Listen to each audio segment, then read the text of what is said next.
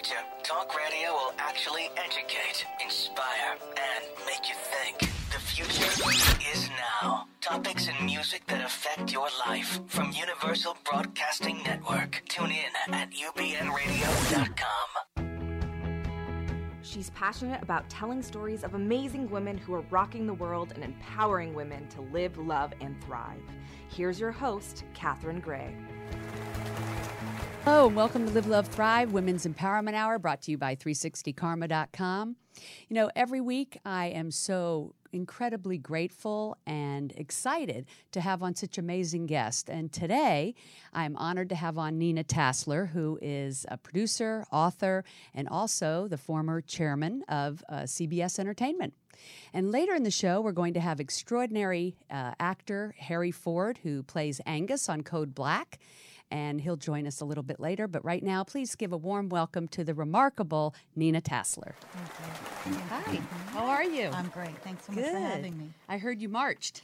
I did. I was in D.C. On the Women's March, and it was great to be part of history. It really was, yes. I was here in L.A., and it was amazing to see it really all over the world, right? All over the world. And I'll tell you something interesting.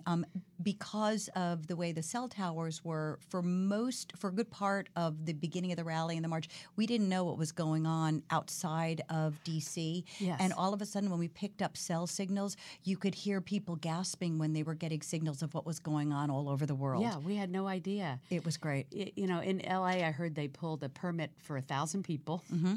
And then I had Dina Katz on, who's the co-chair of the event a week before, and she goes, "Oh, Catherine, I think we were thinking then 50,000, but we might have up to 200,000." I'm like, wow, 200,000. And I have goosebumps just talking about it because we had 750,000 here. Yes. How many were in D.C.? I think it was north of 500,000, and they were saying between 500,000 and 750,000 people. So it was the largest march in history. Yes.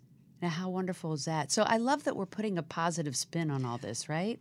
Absolutely. Because it looked like a setback for women's empowerment, and since that's what our show is about, and women like yourself who are, working in that arena of trying to help empower women, exactly, and myself, that it felt like a setback, but we're actually igniting a huge fire of activism that seems really positive. It was very much the spirit of the day, and I think we're carrying it forward into our daily lives, and making it a part of something that we can do that makes us feel like we're having an impact, we're affecting change, we're part of that change, and we've got a lot of support. Right. I feel like it's really senseless to sit around and talk about how upset we are about it. Right. I just think, what can we do? Like, what action can we take? And we do have to keep that action, that momentum going, right? Well, we do have to keep that going. And it's funny because in my book, What I Told My Daughter, one of the things that is very important in sort of passing on a legacy to your daughter of empowerment is sharing stories of our mothers, our grandmothers, and other women in our lives and families who have fought the good fight and won. Right. And that they've had setbacks, but they've overcome those setbacks and continued to thrive and survive and be heroes. Right. And really, this is what our show is about. It's about most women have overcome a lot of obstacles to get where they are if they're successful. Oh, yeah. And we'll talk a little bit about that because I think two things are interesting. One is in the entertainment industry, you have had amazing accomplishments. One of the most influential women in television and one of the most influential Latin people in television. So that's quite an honor. And yet, I think the average layperson, if you're here in Hollywood, it's one thing, but if you're the actual layperson, you don't even know who's running these networks or, who are the women that are doing incredible things in this industry to champion women leads and things like that. So I'm so happy we're going to talk about that. And also, people don't know anyone's really true beginnings. And I love talking about that because I think it makes us who we are today, and it helps our viewers to understand that the successful woman who's doing amazing work in the world is just like me. Right. And so your background, it was so interesting to me that, you grew up in upstate New York. I did. And you are, as many people probably don't even know, you're part Latino. Yes. And part Jewish. Yes. And that was challenging for you, right? Very Growing much up, so. Very multicultural. Much so. Multicultural, and a time when this was, I want to say, early 60s. We moved to upstate New York. Mm-hmm. My parents owned a children's camp in upstate New York from 1963 to 1972, which was great. Yeah. But I was the only, and we were one of the few families who owned a camp in upstate, but who stayed there during the winter months. So I went to school there. And I was the only Jewish kid in my school. I was the only Latina in my school. Wow. Which was very interesting. It's it was a challenge. Yeah. And people challenge with a capital C. Exactly. Yeah. Exactly. But one of the things that taught me was the ability to really reach out and build bridges and make friendships in spite of the differences that I had. Most of my friends were Catholic or Episcopal or Methodist or whatever, and we talked about the differences of what being Jewish was and what being Methodist was. And when friends would come over to my house, Spanish was spoken. My mother was born in this country but lived in Panama and then came back to New York. But my grandparents lived nearby. They spoke Spanish. Does this mean you're bilingual? I am almost bilingual. I can understand almost everything, but my father didn't speak. So, but it really did. What about Yiddish? Do you know Yiddish? I know a little Yiddish too. Yes, I can understand a little Yiddish too. Yeah. But it did help. Yiddish Spanish. That must be interesting. Well, what's interesting, and there is a form of Hebrew called Ladino, which is a Spanish Hebrew sounding language, which is what Sephardic Jews speak. Okay. But I would say being kind of mixed cultures has really, really helped me, not only in my job, but in my personal life, to be able to sort of look at people who are different than I am and say, look, what do we have in common? How can we reach how can we solve problems together and each of us feel like we've been validated and represented in that solution? I love that. I can see how that would have been a great value, and it's certainly a value now. Yes. You were telling me like communication versus conflict. Yes. Yeah. Yes. Yeah. I think learning how to articulate, what your issues are, and understanding that somebody else feels as passionate as you do about their particular issues. Right. And unfortunately, I think we're kind of at a place now where, and I think one of the downsides of social media is, just stating a position or a platform on a social media site isn't a debate, and it's not going to really resolve anything. Right. You really need to press flesh. You need to meet people and agree. see them in person, and look at their body language and look at their face and really communicate. And I think that's been very helpful to me. I mean, being in a media business, you realize how impacted we are by, watching images on media, watching certain programs. But sometimes we only gravitate towards things that reflect our own positions or points of view. Right. And I think it's important that we kind of step outside of our comfort zones and try to step in someone else's shoes. Step in somebody else's shoes, Right. absolutely. So if people don't know your background to where you are today, you started off as an agent, right? I did. I started as an agent. I moved from New York after I graduated from theater school in Boston at Boston University. Moved to New York. Was that first to do acting? That was first to do acting. I went. Well, this is what I've been a really kind of outspoken about, that where we end up in our lives isn't necessarily where we started. And I like to say to people, don't be afraid to edit your dreams. And if life throws you some curveballs along the way, try and catch them and run with that. And I came out to California also to be an actress, but needed a job. And my first job in California was as a receptionist at a small agency in Beverly Hills. Oh my gosh, who'd have thunk? Answering telephones. I love it. Yeah, it's true. But most people do start at the bottom and work their way up. And then I went to a bigger talent agency after that for about 5 years. And it was in the Wild West days of the 80s in Hollywood. And it was both.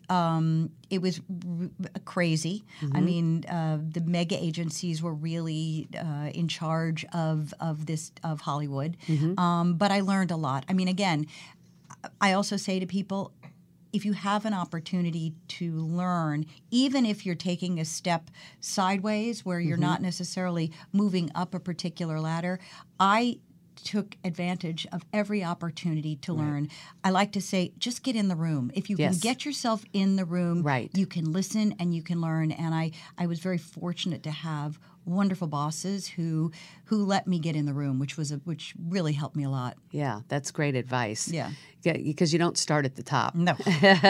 No. And then you worked your way into doing, you were vice president, senior vice president at Warner Brothers, and then eventually president at CBS and chairwoman at CBS Entertainment, and that's about as good as it gets, right? Yes. Yeah. It took a number of years, but again, I was really 2 or 3? 2, yeah. And I think the great part is I was so fortunate to have been exposed to and work with, I feel, some of the most talented people in our industry and the most generous people. There was a kindness and a willingness to include me in process. So when I was at Warner Brothers, I was one of many people who got to work on ER, which was an extraordinary experience, working with John Wells, who was the executive producer, George Clooney, Juliana Margulies, who I've worked with for years, obviously on The Good Wife. But great cast, great writers. I mean, tying back to the Women's March, the day before the march, I sat and had breakfast with Lydia Woodward, who was one of the executive producers on ER. She and I have remained friends for many, many years. And then from Warner Brothers it was at Warner Brothers that I met Leslie Moonves, who was my boss for all my time at Warner Brothers and then ultimately at CBS. That's a great path. Yes. Yeah. And so I think people would like to know what you're doing now. And one of the most exciting things in the realm of women's empowerment is your book, What I Told My Daughter, Lessons from Leaders on Raising the Next Generation of Empowered Women. Exactly. I love that. I think it should be a longer title, though. I think that can be arranged. Right. But tell us about this book, because I found it to be fascinating. I love what you did. I know you saw that there wasn't a book quite like this out there. Correct. That there was a need for it for your own daughter. Correct. And that was what led you to get this project started. Well, I don't know about you, but I learn better anecdotally. It's I was a good student and I love reading books that give me case studies and examples and steps to follow. But I like learning from other people's experience. And as my daughter hit her teen years, which are always fun. Yeah. Challenging with a capital C. And bold. And yes. And so she hit her teen years. And when I was growing up, I was. You grew up? No, I'm just kidding. Exactly. They say that to me too. Right. But there was a women's movement, and my mother was active in the women's movement.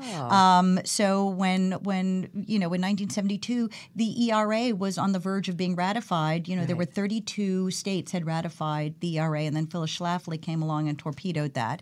But here I was raising a daughter, and I said, oh, well, of course she'll be a feminist, and of course she'll have good high self-esteem and self-confidence, and then I realized there was no real movement for her to become a part of. If anything, she was faced with, I think, much greater obstacles than I had anticipated. There's a lot of negative body imaging out there in the media that is very difficult for young women to deal with. Right. And so I thought, well, I'll go find a book that tells about, and plus I worked, so I'm a working mother, and I am a card-carrying feminist, as I like to say. And where do I go to get advice on how to help influence her? And I went to the bookstore and there wasn't a book.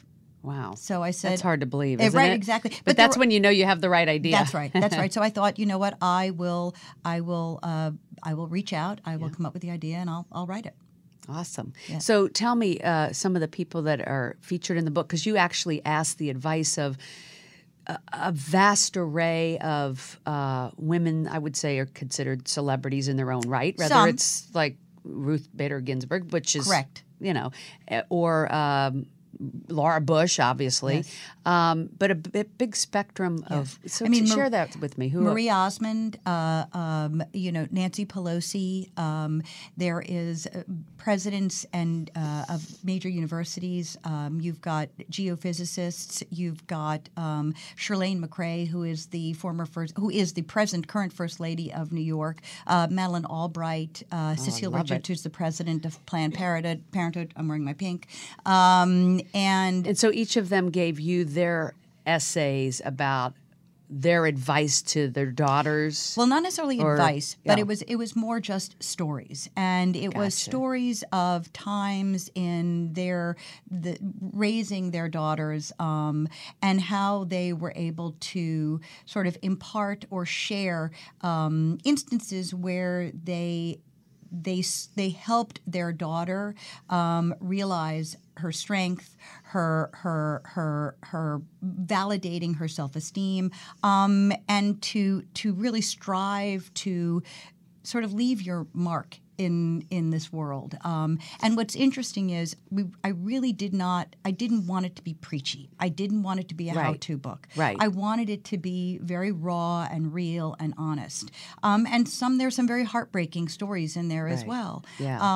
But there's nothing like true stories. They are true stories. And when you realize sort of how much in common someone like Marie Osmond and Ruth Bader Ginsburg have in common. Right. When you realize Pat Benatar and somebody like Sharon Osbourne have in common. Right. And that's really the and then what the everyday average person has in common with all of them, probably. Exactly. Yeah. Exactly. And so I said we are a very diverse community, of mothers. You are either a mother, a mother or a daughter, a stepmother or a sister, or an auntie or something. So, you have other women in your life, younger women the same age, that you can influence, that you can share your ideas and your advice with. And I think that was really important. Dr. Susan Love, who is married to her wife, and she has a daughter, and so I wanted to have mothers who were in same-sex marriages. I wanted to have mothers who were stepmothers, and that not one of us is the same. And single mothers, everything, and it was very important. I feel, unfortunately, that we have been over-hyphenated in our community. You've got soccer moms, working moms, tiger moms, helicopter moms, stay-at-home moms, and that does not apply to men. And ironically, I feel that's interesting. Yeah, right. And I feel being over-hyphenated kind of factionalizes us. It and does. It diminishes our community. And I feel that we're all one, and we want the best for our daughters, our sisters, our nieces, our stepdaughters, whatever. And by saying no, we are of sort of one goal, which is to allow our daughters to have a fully realized, empowered life. I love that about the march is that it brought together everybody. Oh, yeah. All ethnicities, all religions, all sexualities, and the men who support us. Oh, yes. And, and that's what it's going to take on this women's movement for equality and equal rights and the ability to continue to have a right over our own body and all of that. It's going to take a movement of women, and it's so great that your daughter now has a movement to become part of. Yes. Like you said, it really wasn't existing. We'd really become complacent. Well, I think it was very interesting. I complacent, but I think we were comfortable, we were confident, we felt that we had moved forward. Right. But we shouldn't have, because if two people have the same position and a man's getting paid more than a woman still to this day in 2017, we haven't done our work completely. Well, here's what's happened, and I think it's very interesting. Young women are graduating from college in greater percentages than men.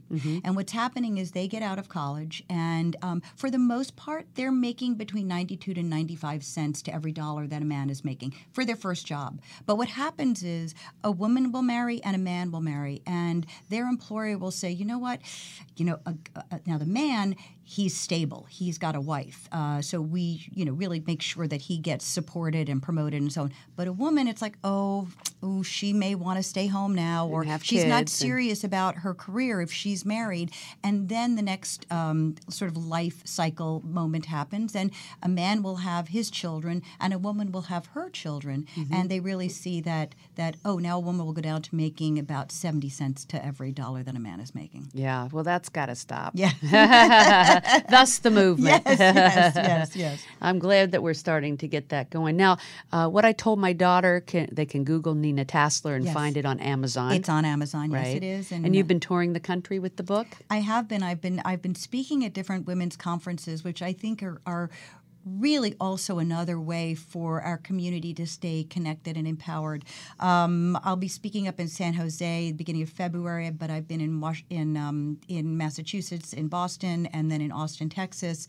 But it's a great way. The book is on sale at the conferences, but as I said, you can get it on Amazon. But I really take every opportunity to talk to young women and talk to women who are getting into or looking at transitioning into different areas of their career. I'm a big believer in being your own entrepreneur and in the idea that your skills are portable. Where you go and what you do, you take your skills with you. Absolutely. So transitioning from one job to another, I mean, I went from TV executive to producer to author to activist. All of the skills that I have go with me. Right. And like you said, picking up those skills in whatever jobs you can, because later in life you always find out that all those things you did, it's like a puzzle, and it all comes together at some point and has a value. You can't always see it at the time, right? But when it all comes together. And I think it's fascinating from your background that we talked about, where you've made it today, and to see that those obstacles that you had actually benefited you in the long. Because a lot of times people say, "Oh, I had a tough childhood," and I can imagine, being, like you said, multicultural, the only Jewish kid in your school. Right. You could have really, let that affect you. But instead, you've made it this positive. You've taken those skills of learning confrontation and all and brought it to your day-to-day work. Well, and, good drama is conflict. Yeah. I mean, it is about conflict. Good storytelling is about, there's a problem, and the story is about resolving the problem. Right. And I think having been, I wouldn't say, I don't know if I felt marginalized, but I was an observer. So I watched life. I mean, I was engaged. Thank goodness and your involved. parents taught you how to deal with that. Oh, yeah, very much. Well, both, like I said, coming from a Jewish Latin background, both are both cultures are very much story based. They're the narrative of the Jews. We've been around 5,775 years, and Latins have been around a long time. And part of what allows these cultures to thrive and survive is telling those stories, Absolutely. sharing those stories. Storytelling is essential.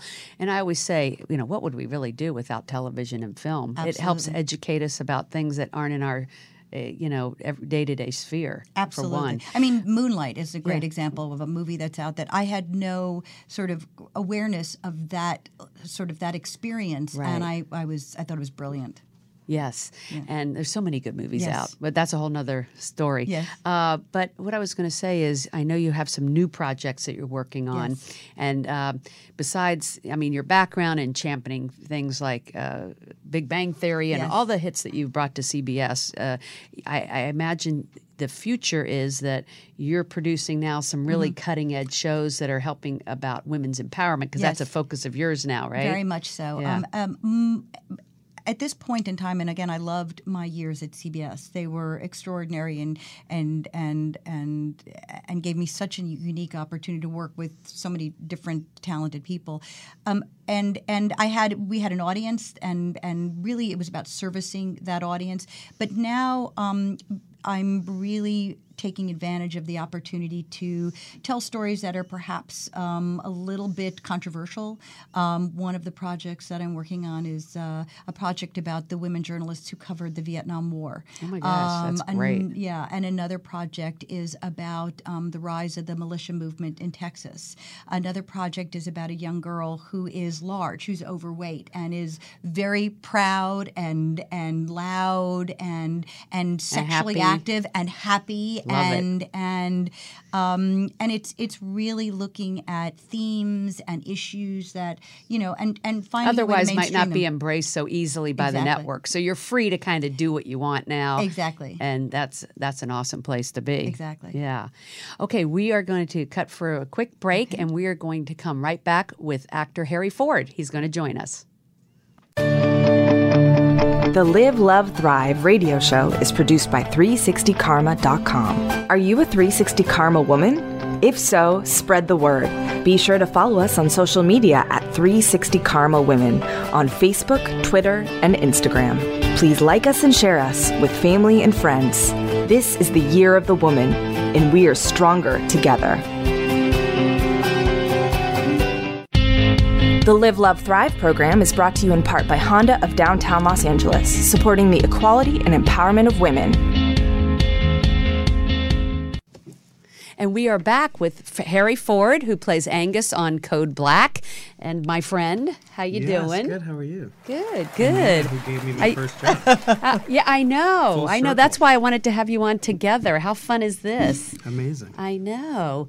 And I know coming from Tennessee, you were telling me you never dreamed of being on network television. It was like, I mean, how many kids out there all over the country, all over the world are thinking, oh, I'd love to be on network television. Yeah, edit your dreams. I'm so glad you said that because I thought I'll only be on the stage, which is great. That's what I trained to do. Well, actually, you thought you were going to be an attorney. I was going to be an attorney.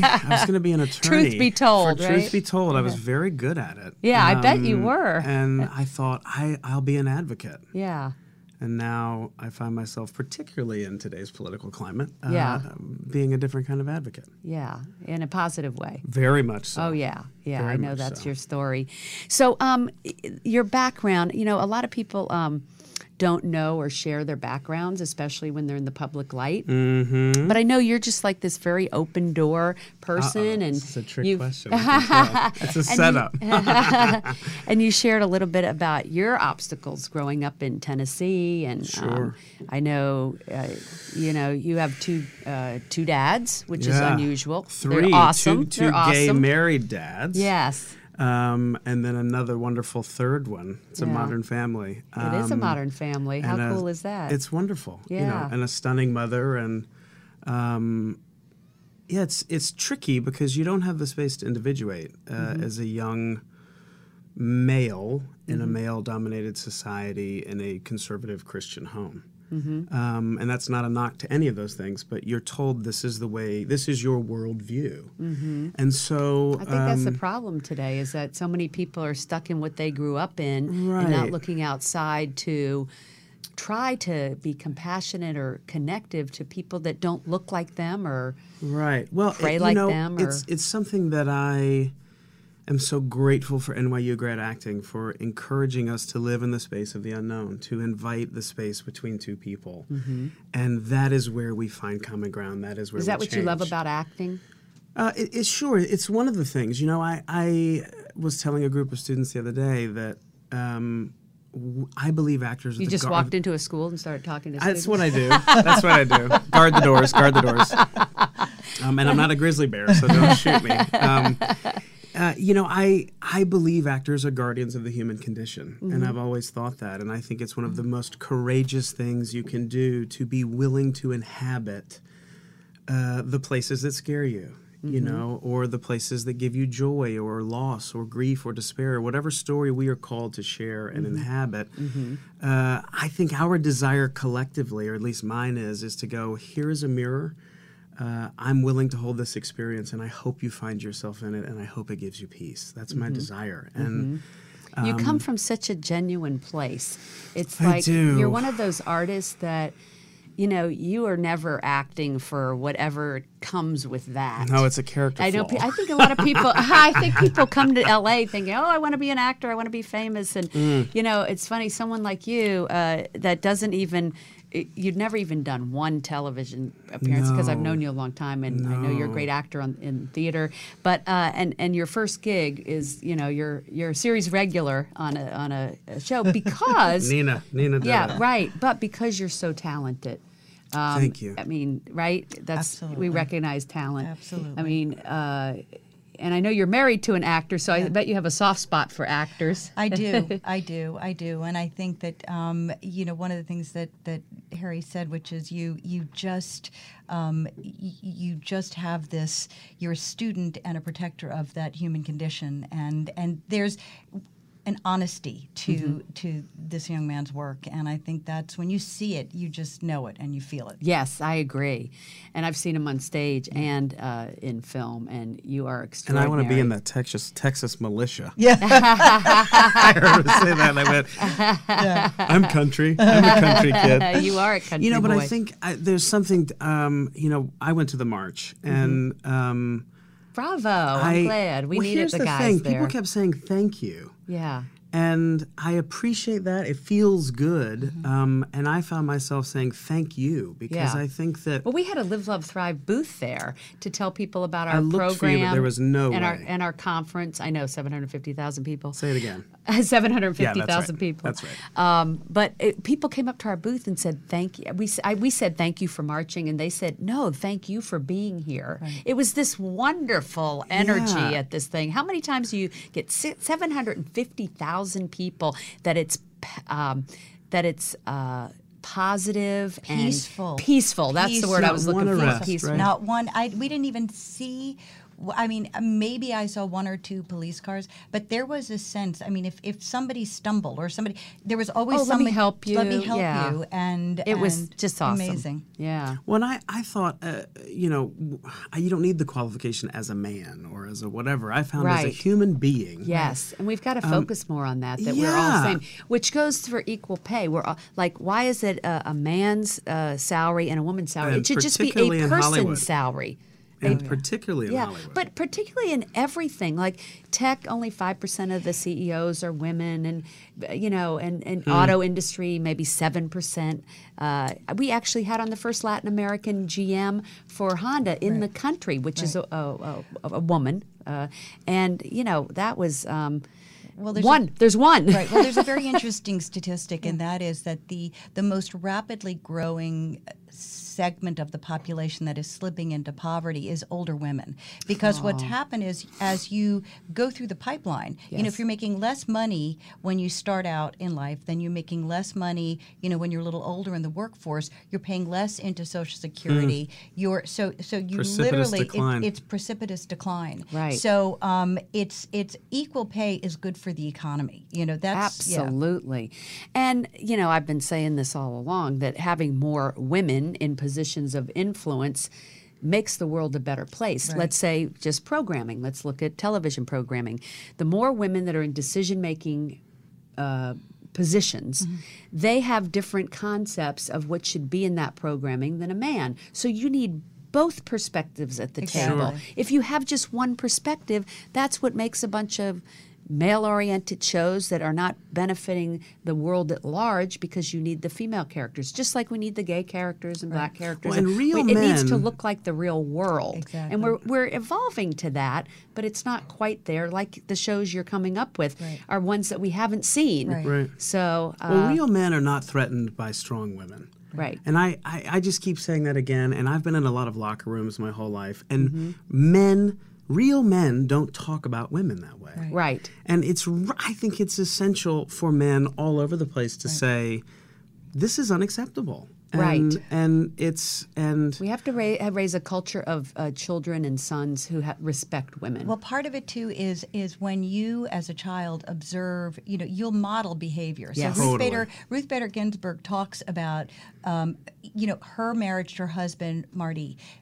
They were equal in the book. They were equal partners. She raised both her kids, who observed Nancy Pelosi. Same thing, where her kids. I mean, even though she did not become active until she had 5 children. Didn't become politically active, but all of her children were raised where she saw that both parents had equal position in the household. So it's important in these shows that we see female leads. So as in Code Black, which I know Nina championed, to have a female lead, which is Marcia Gay Harden playing Leanne. Extraordinary. It's so nice to have a female lead in your show Code Black, because it shows women at the top.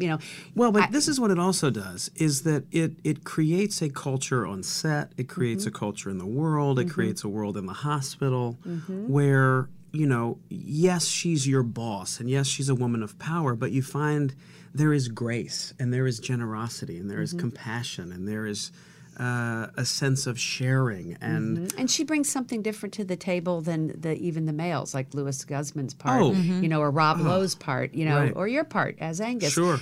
She brings a different sensitivity. That's what I'm trying to say, is that whether it's the tech industry, automotive, politics, or a hospital, whatever it is, television, having that female perspective adds a whole new dimension, and that's what girls need to see. Right. They need to see more women in positions of influence to say, A, oh, okay, so I could be doing that too, and B, just to learn that that they do exist. Well, I think you have to see yourself represented. Yes, and whether that's what it's I'm television saying. or Well said. print, you have. Yes. And if it's young women, young black girls, young Latinas, young queer people, young Jews, young atheists, whatever it is, I think we have to encourage children that it's okay. And the only way to do that, I believe, particularly when you're talking about visuals as opposed to just living in this echo chamber, is we have to present images of themselves. Well,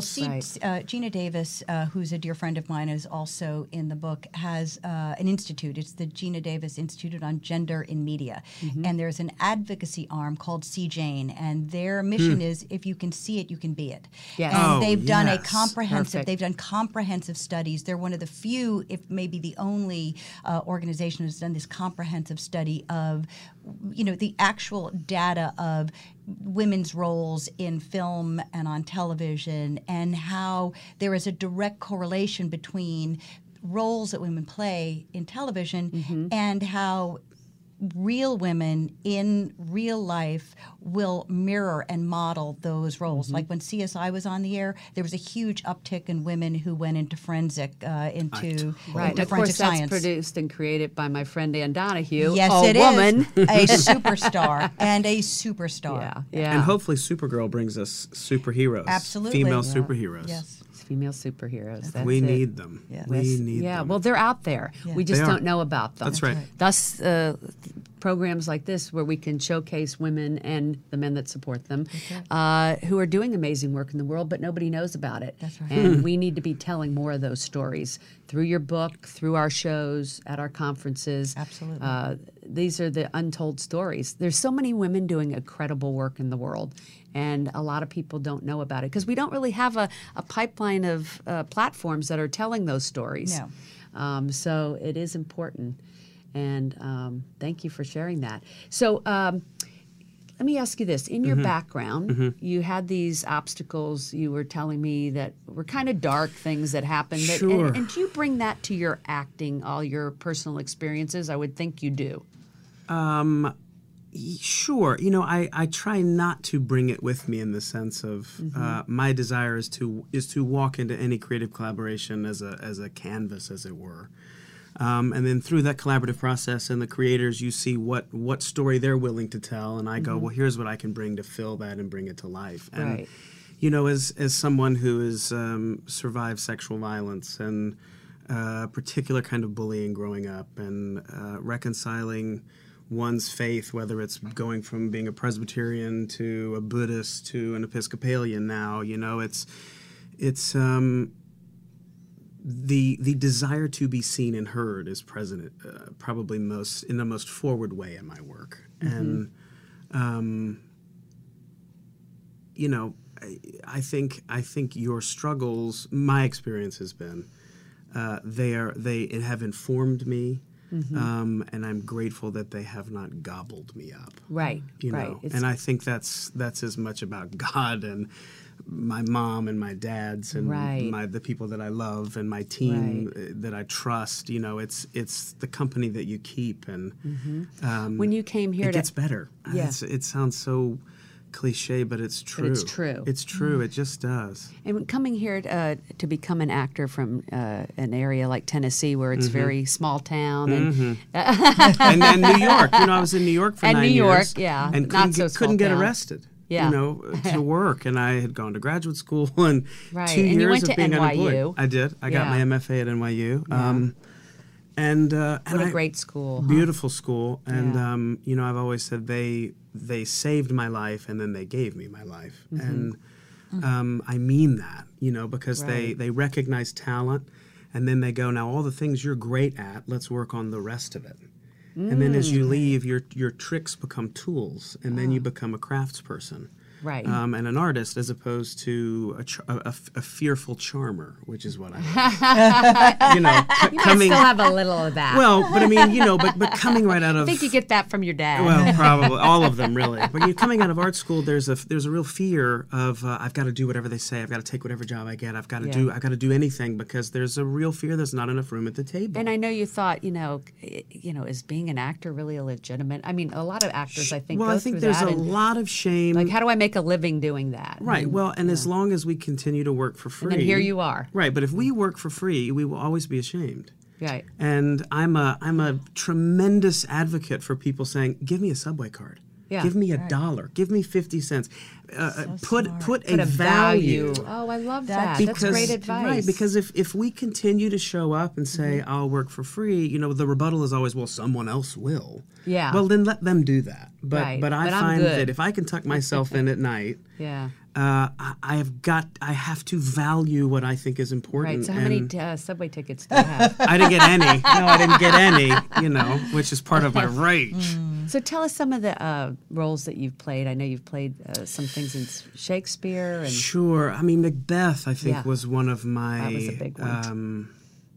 Greatest highlights in graduate school. God. And looking back on it, I go, you know, it was full of anger and rage and volume and desperation and, you know, wrestling with it. But even with Code Black, you find the perspective of the end of season 2 and the pilot where Nina walks in and the network brass comes in and, you know, everybody else, and you go, we're in big trouble here. Right. And then all of a sudden you start to find your way. Yeah. And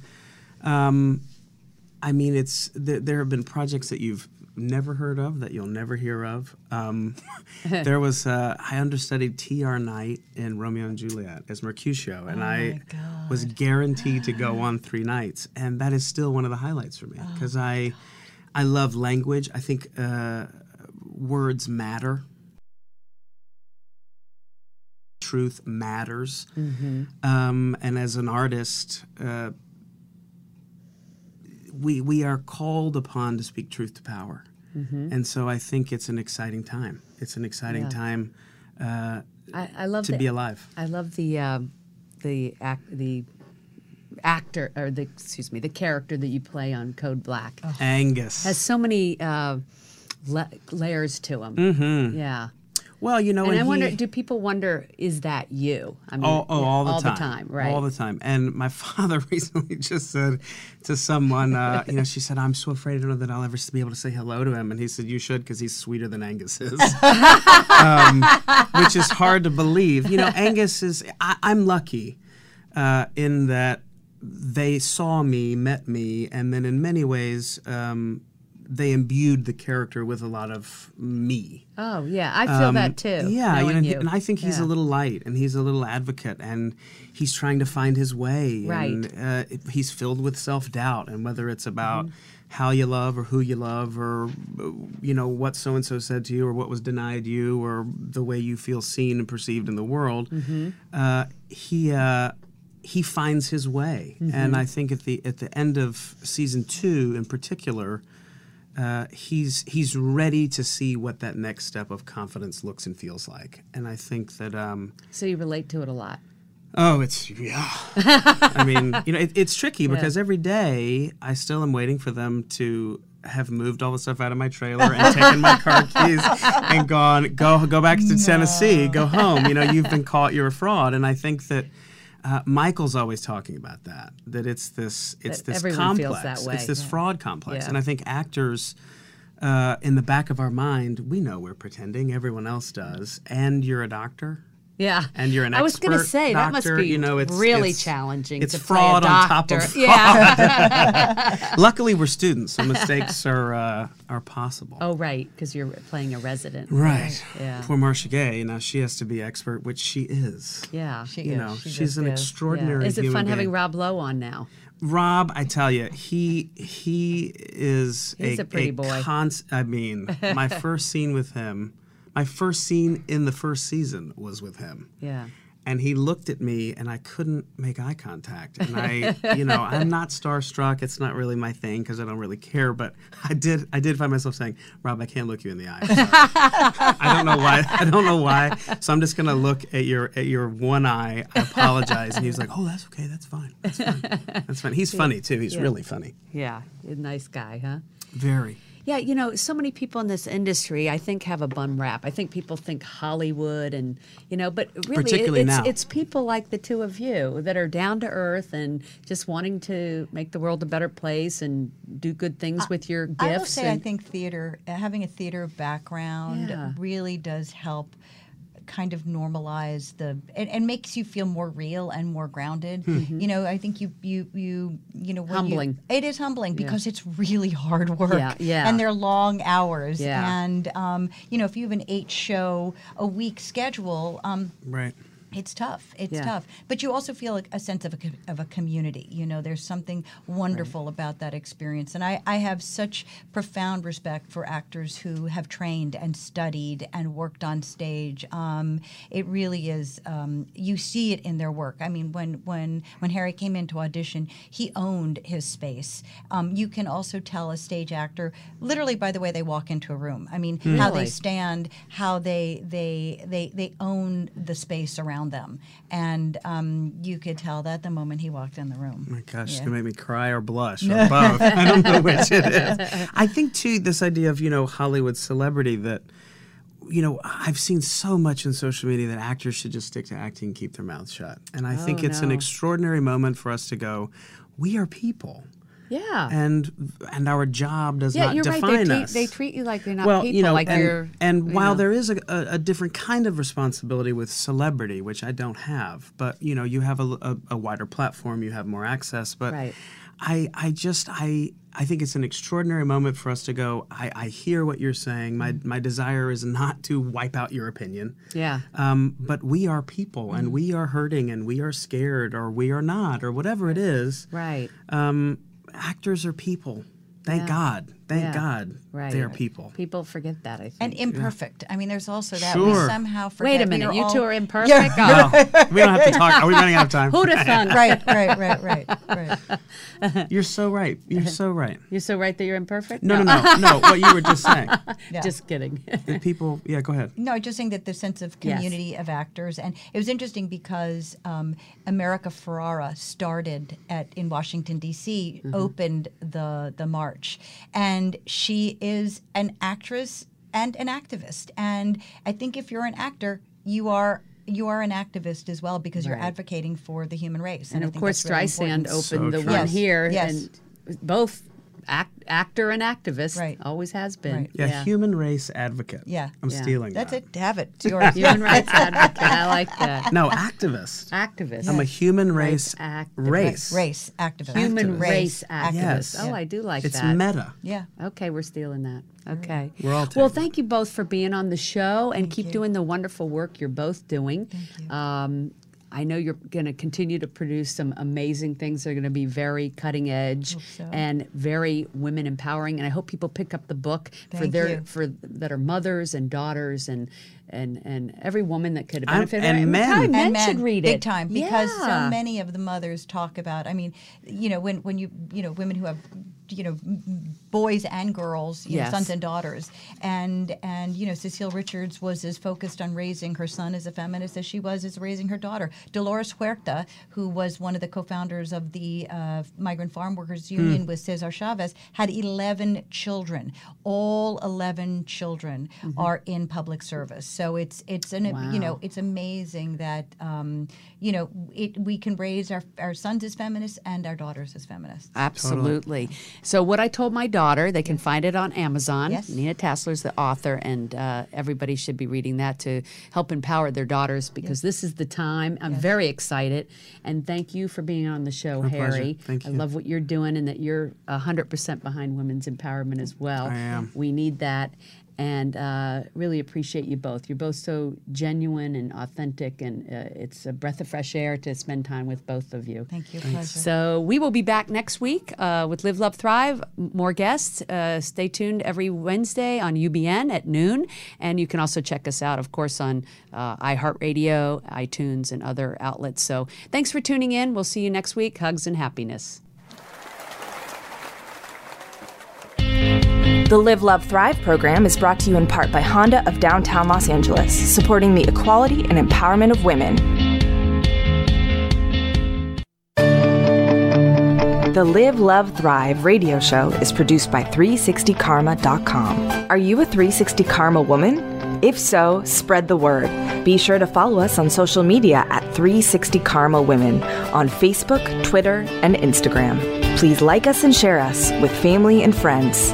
This is the year of the woman, and we are stronger together.